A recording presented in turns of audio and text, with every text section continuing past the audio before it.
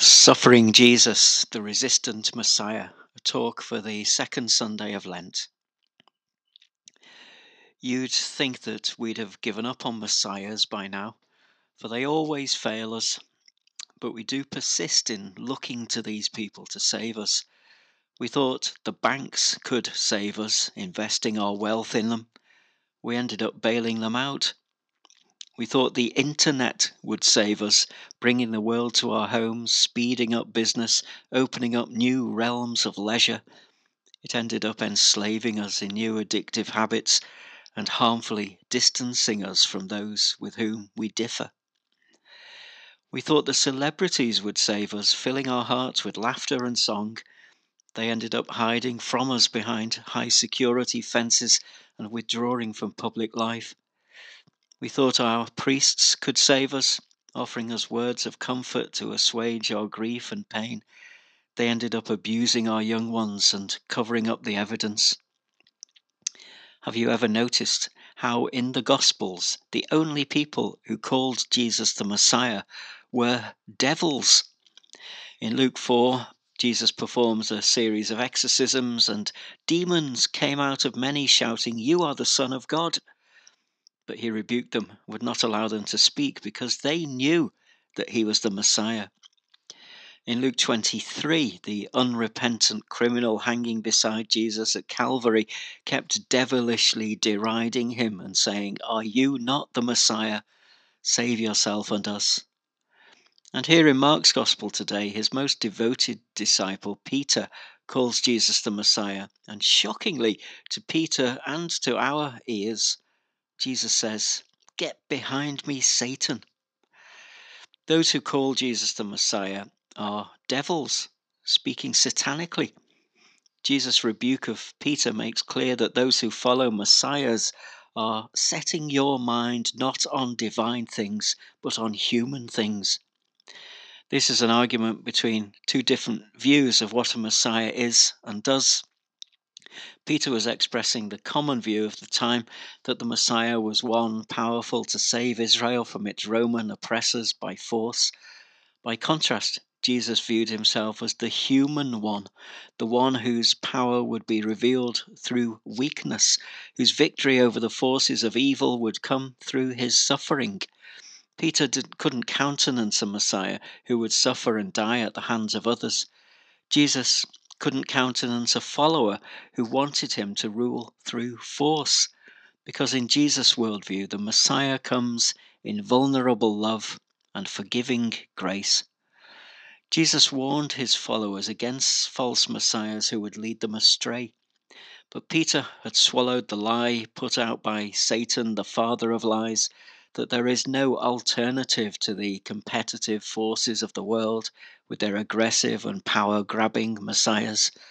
Jesus wanted his disciples to see that following him means ceasing searching for salvation among those who wield such powers, and to find salvation in him who spent all his time serving those who suffer at the hands of such powers, the one who carries another kind of power altogether, a gentle, gracious power fostered by the pure force of non-violent love, the power of life over death.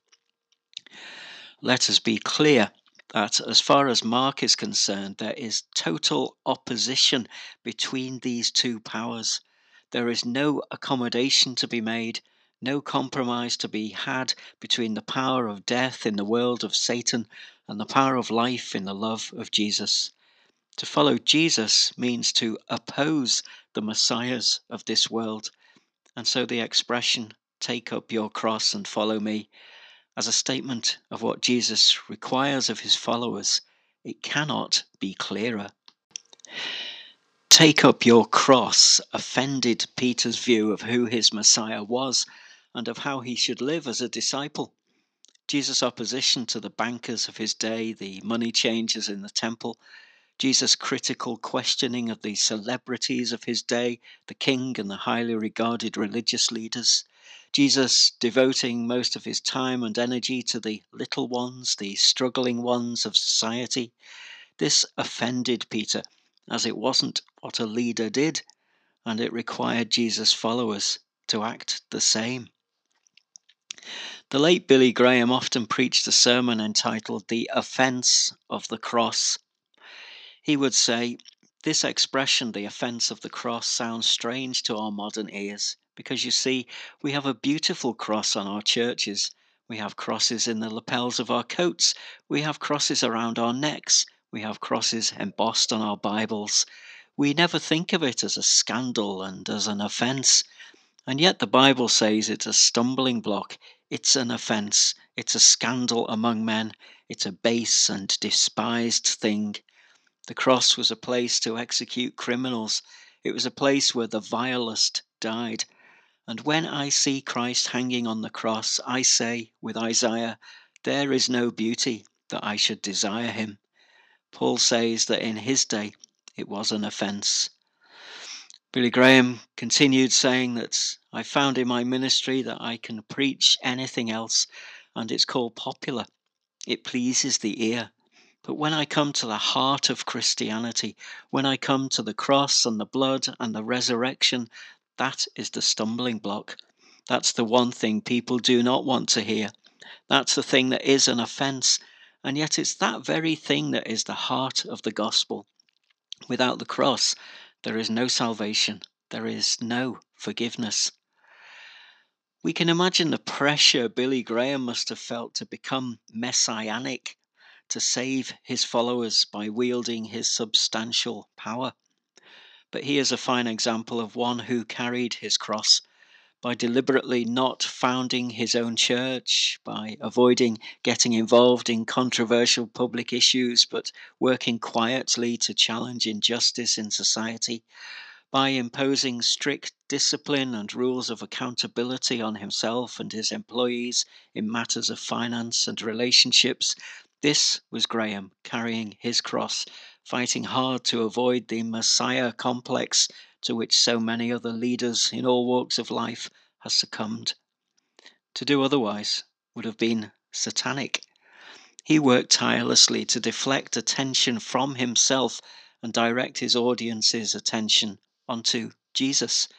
This Jesus being the one whose leadership model was and is to meet aggression with gentleness, to defy violence with peace, to renounce wealth for generosity, and to repay hatred with love.